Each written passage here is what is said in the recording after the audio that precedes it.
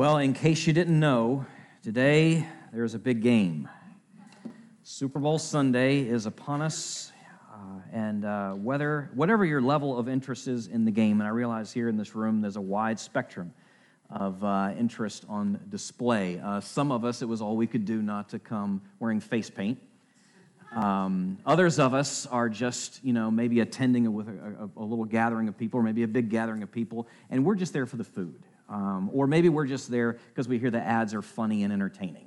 And that might be. Or maybe you're not planning on tuning in at all. Maybe you're thinking in terms of, you just want to find out what network Puppy Bowl 16 is being broadcast on, and that's the level of interest. Yeah, I know, that's actually a thing. I looked it up.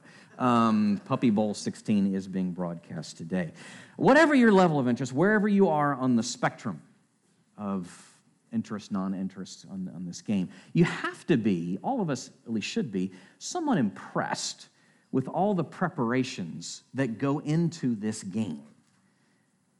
You've got the athletes who for years and for years and for years have been training, practicing, playing with the hopes of being able to move on to the field. You got the coaches and the staff who for at least the last 2 weeks have been geared up specifically to of course, go at the particular opponent that they're going after. But of course, they've been doing this for years and years and years at different levels as well. You have the broadcasters and all the technology and the miles and miles of cable that's laid down there in Hard Rock Stadium there in Miami so that you can watch this game beamed to the hinterlands, even on the International Space Station, I suppose, as far as the ability to watch this thing. You've got these security folks, some of whom are actually out there in the Atlantic Ocean on boats because it's in Miami, and so they've got to account for all these things, and they're up in the air and they're down in the ground, and you're not going to see them in many cases, but they're there. They're there, all the preparations. Then there's the stadium.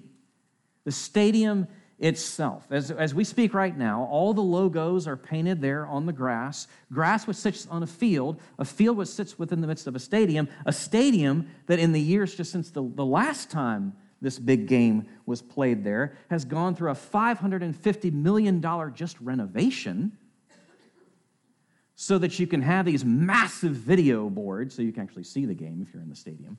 And then the stadium, the suites and the seats have all been renovated and juiced up a bit. And that took some 6,000 people over, I have no idea how many man-hours, so just add all that up, right? The stadium crew alone. So here's what you've got. Big events demand a lot of preparation, right? Is that fair? Big events demand a lot of preparation. Well, this morning we're moving into a text that is going to take us towards thinking about the greatest of the greatest events that makes this thing this evening look like just nothing. I mean, really, truly nothing. You may be wondering, what on earth would that be? How would you put it on such a scale? Well, what we're speaking of here is something that's on the scale, the order, the significance of creation itself. And then the fall. And then the incarnation. And then Jesus' crucifixion and resurrection. And the Pentecost coming of the Spirit. What in the world are we talking about? It could be so big. His return. His return. The greatest of the great events. If you've got a Bible, I'd ask you to turn with me now to Matthew chapter 25.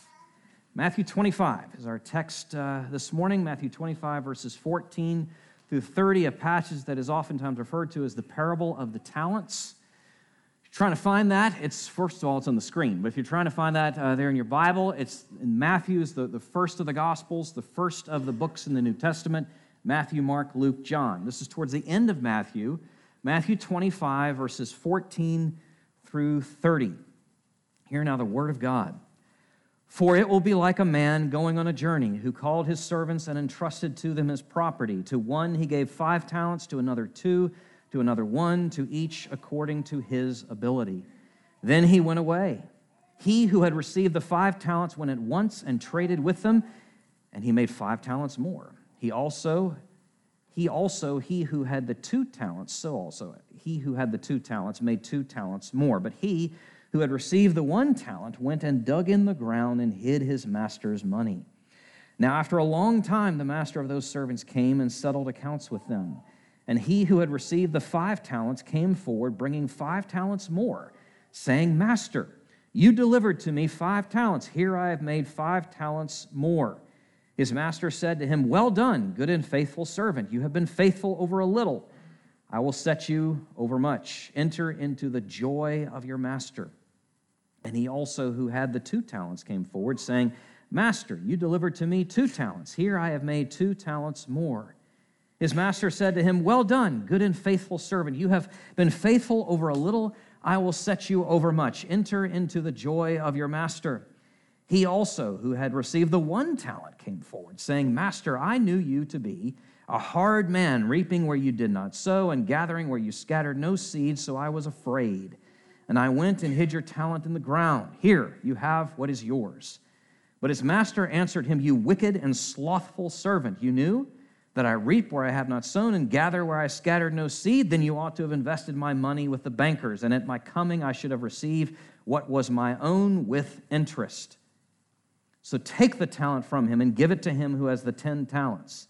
For to everyone who has will more be given, and he will have an abundance. But from the one who has not, even what he has will be taken away.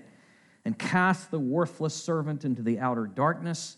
In that place there will be weeping and gnashing of teeth. Well, we need to pray, so let's do that.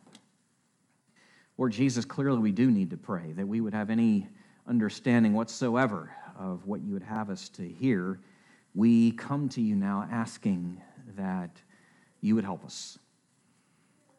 We want to study this text, but we want to more than study. We do more than study. We need to be changed. We need to be transformed.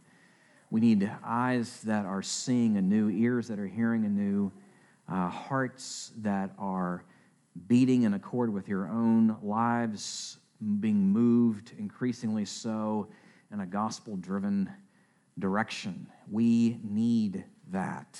We need it so much we don't even know how much we need this. So we are asking now for your mercy. Come, O Holy Spirit, move within our midst, we ask. We ask in Jesus' name. Amen. This is what is referred to as the Olivet Discourse. I'm going to just jump right in. It's been months since we were in this text, in this part of Matthew. It's been November, actually.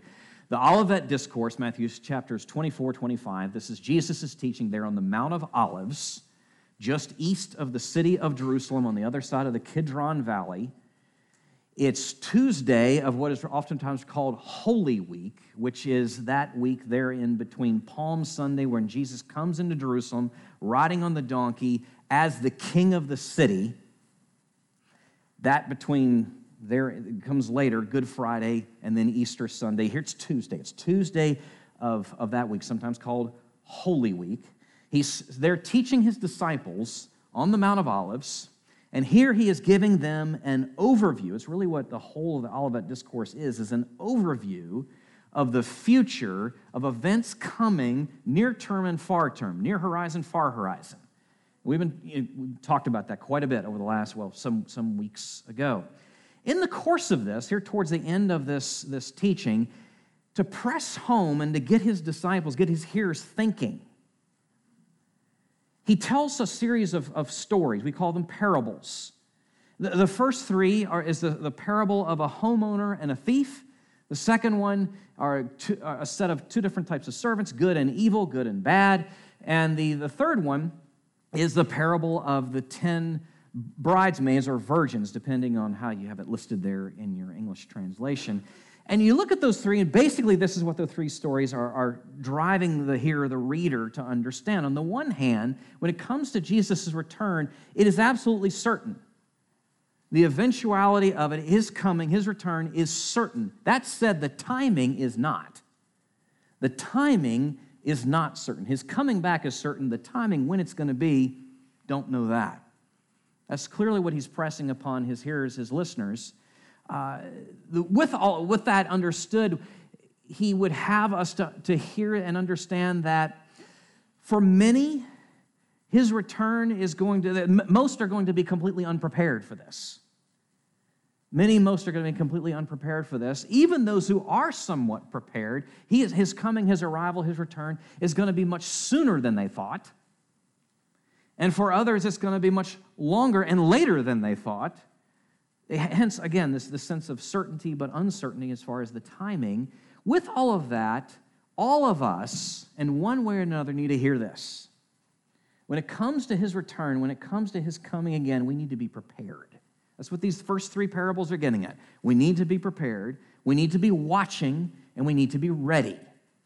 When you look at those two things together, the certainty of his return and the uncertainty of the timing, we need to watch and we need to be ready because he's coming.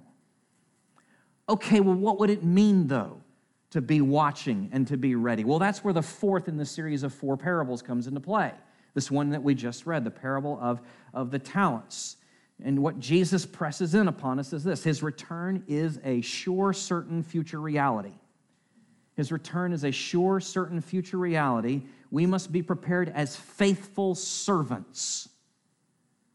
As faithful servants is how we need to be living, what it means for us to watch and be ready to be prepared. But then, of course, what does that mean? What does that mean to be living and be prepared as faithful, watching, ready servants? Well, to get at that, we need to look at the parable. And we need to look at the groupings of the main characters because that gets us into understanding the main points as to what Jesus is after here. So the groupings are first the master, then you've got the good servants, the first two, and then the third one, okay? You've got, so the master, the good servants, as Jesus refers to them here, and then as he himself refers to the third, the wicked servant. So the master, what do we see here? What do we learn here from who this is and what he represents? Well, let's look at the text again, verses 14 and 15. For it would be like a man going on a journey who called his servants and entrusted to them his property. To one he gave 5 talents, to another 2, to another 1, to each according to his ability. Then he went away. All right, what's going on here? Think with me as to what this man entrusted to his servants. He's clearly a man of wealth, clearly a man of means, and in that time it was hardly uncommon for such figures to go on long journeys. Now, keeping in mind, this is the ancient world. You go on a long, long journey, given the nature of transportation and communication, your return and the timing of your return could be somewhat unpredictable. So that's some of what's going on here. Keep that in mind. He goes away on this journey, and he has delegated his wealth. He's delegated his wealth to his servants, and it's referred to as talents. Now, don't misunderstand. In the ancient world, talents, this reference here, and surely Jesus' hearers would have understood this in a way different than we hear that word. These are not gifts. These are not abilities. A talent in that time period was a measure of weight connected to currency.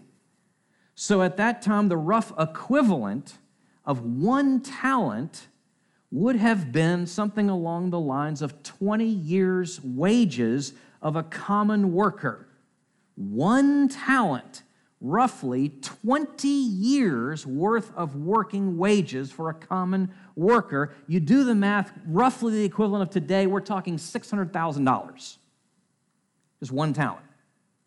Okay, so one guy gets one amount, one guy gets another, and one guy gets another. So you got a guy this is what the master has entrusted to his servants. What does he expect in entrusting what he has to these servants? What does he expect? Well, he clearly delegates, parcels out different amounts to different workers, different servants, based on what he knows their capabilities are. That's implied there in verses 14 and 15. He knows their abilities, he distributes accordingly. What he expects is a return on his investment. What he expects is wide stewardship. If you want to think in terms of this man being like a king, which you consider how wealthy he was, you probably could say that. What he's looking for is the expansion of his kingdom. That's what he has in mind. Now, what do we make of all this? Like the master, here's the idea, here's the main point regarding what we could understand about this master. Like the master, the Lord has entrusted to each and every single one of us a portion of his resources and he is expecting us to be good stewards of those. Let me say that again. Like with the master, the Lord has entrusted to us some portioning of his resources, and he intends for us, he's expecting us, looking for us to be good stewards of that. Okay, fine. Well, let's translate that into where we are now.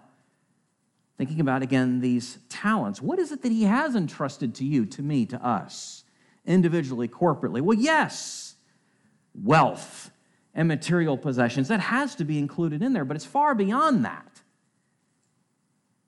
It includes our gifts and our abilities, our opportunities and experiences, our circumstances, and the time. Yes, the very 24 hours that every one of us has. None of which, those things we just listed, are ours. Not a single one of them, not 1 minute, not 1 penny, not 1 ounce of energy, if you can, quantify it in that way. None of it, or unit of health, right? None of that is ours. It is all his. We are but stewards. We are but servants. That's what Jesus would have us to understand, at least from, as we look at the master in this story and what we can learn there. Again, Jesus' return, hear me, Jesus' return is a sure and certain future reality. Therein, we must be prepared as faithful servants for that return. That's the first thing. You learn that from the master. It presses us on to the second point, looking at the good servants. The first servant, the second servant, they're basically the same. You don't need to really distinguish them as far as understanding the main points of the parable. So don't get sidetracked there. They really teach us the same thing. How did they respond to this charge from the master? Well, for starters, we can say this. They were all in.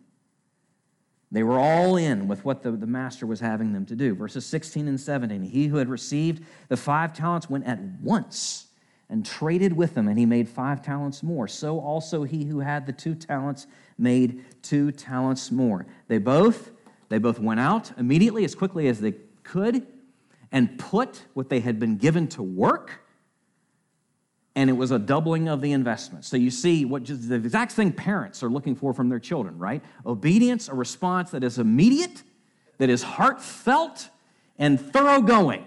And that's what you see here with these servants. Sorry, kiddos, but that's just reality. That's what you see here in the response of these servants to the master. And in so doing, they are commended, and commended in the highest way.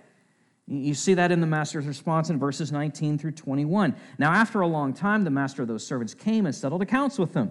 And he who had received the 5 talents came forward, bringing 5 talents more, saying, Master, you delivered to me 5 talents. Here I have made 5 talents more. His master said to him, Well done, good and faithful servant. You have been faithful over a little. I will set you over much.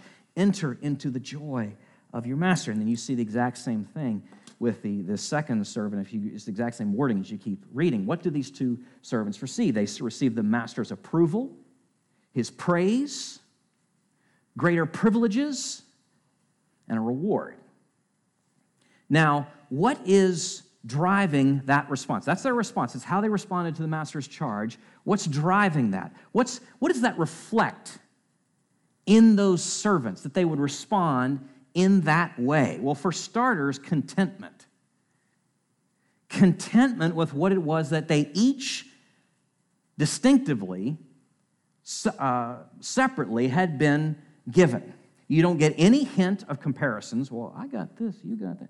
No sense of comparisons, no sense of complaining whatsoever. Utterly content with what it was that they had been given, and a sense of trust in their master and his wisdom and what had been parceled out to each one of them respectively. They knew that the master was not looking to them to be and to do something that they could not be or do, but rather he has given them 1 5, 1 2, and then was expecting them to do the best with what they had, which had to have been tremendously freeing. Just knowing you do the best you can with what it is that has been given to you. Tremendously freeing, tremendously ennobling, tremendously freeing at the same time. Well, what do we make of this? Thinking about this as the second point and what we can glean from these servants. Well, the same is true for us. And just at face value, you've got to reckon with this. We will be commended and rewarded to the extent that we faithfully fulfill the task that Jesus has given to us. Just taking this parable at face value, we have to reckon with this simple point. We, like with these two servants, we will be commended and rewarded to the extent that we faithfully fulfill the task that Jesus has given to us. Now, how do we translate that, though, into our own context? Well, again, the master is equally pleased with both servants, and yet they were entrusted with something different, but both were equally faithful and beautifully, richly commended. Now, don't get confused here. Jesus is not speaking here of salvation or security before the living God by works or merit or how hard, what you've earned. That is not what this parable is about at all. And to take it in that direction is to completely misconstrue Jesus' point. I mean, think about the context in which these men were serving their master, in a context of trusting dependence upon him. They're serving in a context of trusting dependence upon the master, which presumes what? A relationship. The reality of relationship with the master. And that's why they're responding in the way that they were. They knew something of who he was, and they were giving themselves and trusting themselves to that. Again, the point in all of this is Jesus' return, sure and certain, as a future reality. Ours is to respond, to be preparing for that return as faithful servants. Well, that then takes us to the third and final point. The response of this wicked servant, this is how Jesus describes him. So how does he respond? Well, the others are all in. He's holding back. Verse 18, but he who had received the 1 talent went and dug in the ground and hid his master's money. He's playing it safe.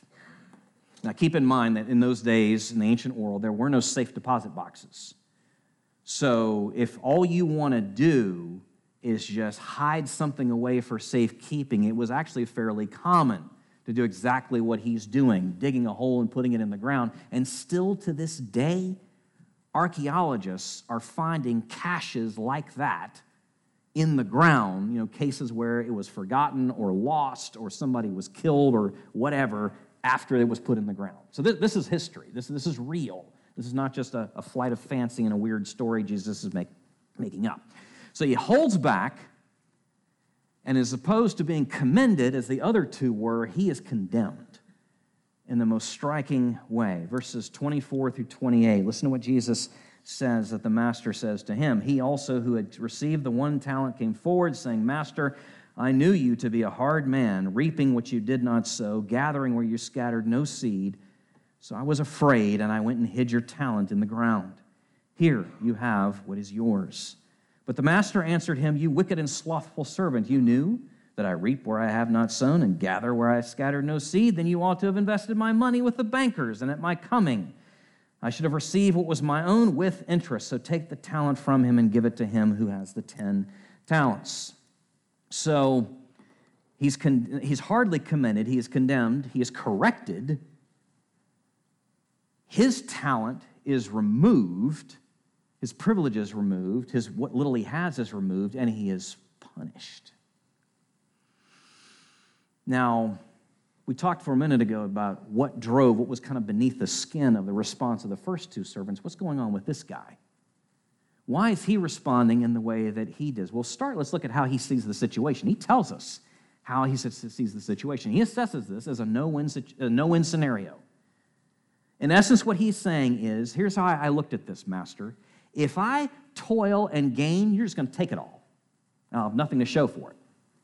If I toil and lose, you're just going to punish me. So since, and he doesn't actually say this, but he kind of put this in parentheses, so since I don't really care about the expansion of your kingdom or you, that's why I did what I did.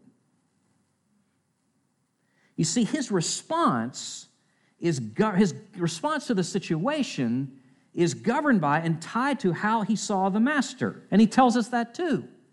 He says, I see you as a hard man, harsh and grasping, which then reflects what the master says of him: wicked, slothful, evil, idle. What do we learn from this? What do we make of this? As with the wicked servant, what Jesus would have us to hear is that those of us who fail to use the gifts that he has given us for his work in this world, those of us who fail to use the gifts that he has given us in his name, for his sake, his labor, his kingdom's sake in this world, will be punished, eternally cut off from him and everything good. That's what he's saying. Now, how do we translate that? Again, keep in mind the context. Just as I said a minute ago, this is not about, just as with the first servant, this is not about earning, first two servants, not about earning your salvation, not merit, no, none of that. This has nothing to do with losing your salvation either. This is all in the context of, is there or is there not a vibrant relationship between the servant and the master? If there is, you'll respond in one way. If there isn't, you'll respond in another. It's vital we see something of that. So translating that, thinking about the many factors that play into our effectiveness in service in the master's estate, if you will. Such factors are, okay, we have different schedules and energy levels of education and experience, age, health, self-discipline, motivation, marital family status, all those things come into play, stage of life, all those things come into play, and the extent to which and depth of which and breadth of which your effectiveness in the master's estate. Right, that's right, but here's the biggest one: your heart towards the master. Your heart towards the master and the way you answer these questions. Whose resources are these anyway? And why do you have them? Whose are they? And why do you have them? Again, Jesus is pressing on us that his return is a sure, certain future reality. We need to be preparing ourselves for that return as faithful servants. Now, just wrapping this up, we all know something of what it means to be prepared and the necessity of being prepared for a significant event. Right? We know that from everyday life and even just the news. So here's a big news story that's broken wide open internationally just in the last few days: the coronavirus, right? In China, but not, sadly, it's bad it's anywhere. Don't mishear what I just was about to say. China and spreading. Okay, so the World Health Organization just a few days ago declared this to be a global health emergency. That's a big deal when you understand, what the implications of that. The United States health officials have just locked down with one of the strongest levels of travel warnings they possibly could give. In fact, effective this afternoon, all flights coming from China to the United States are going to be funneled into 7 airports. I don't know if you'd heard that. And any U.S. citizen traveling from Wuhan province is going to be subject to a 2-week quarantine starting today. That's how serious this is. Now, officials don't know yet how this virus is being transmitted. We're not quite sure. Quite possible it's airborne, which means that if you have a respirator mask, you have a very good chance of keeping yourself from being infected. All right, so here's a scenario I'm going to paint for you. Let's say, hypothetically, we know an outbreak of the coronavirus is about to just blow forth through the continental U.S., okay? You know an outbreak is imminent. That's one. And 2, you know that a respirator mask will keep you from getting it. What are you going to do? You fill in the blank. What are you going to do? You're going to get a dang mask. You're going to be prepared for what you know is coming. You see where this analogy is going? Oh, wait a minute. Bad analogy. Because Jesus' return is hardly like the outset of a plague. That's where this analogy crashes and burns. His return is not like the outset of a plague. It's like the return of the king, the one who loves his people and is returning to bless them, to come and make all things right, to reclaim and remake and restore everything, including even us and our wretched selves and this wretched world that is so fallen, so broken, and he's going to make it new again. Friends, the news of his return is the best news we could hear when you hear it right. When you hear it right. And he's saying, be watchful, be ready, prepare as a faithful servant. Let's pray. Lord Jesus, you are the master. And while you were away and you've entrusted so much to us, we confess that we hardly think about that at all. These two huge realities. That we stand just in between the times of your having entrusted so much to us and your return. We don't think about these things hardly at all. We pray that you would change that of us. Help us to hear this story. Oh, would you, just like a metaphorical bug in our ear, that it won't go away. Oh, would you help us hear, help us see, help us live out of this. We long to hear this commendation. There's something within all of our hearts, wherever we are before you this morning, there's something within all of our hearts that longs to hear you say, well done, good and faithful servant. That was what our hearts were made to hear. Pray that you'd help us to live with that in mind. Ask this in your name. Amen.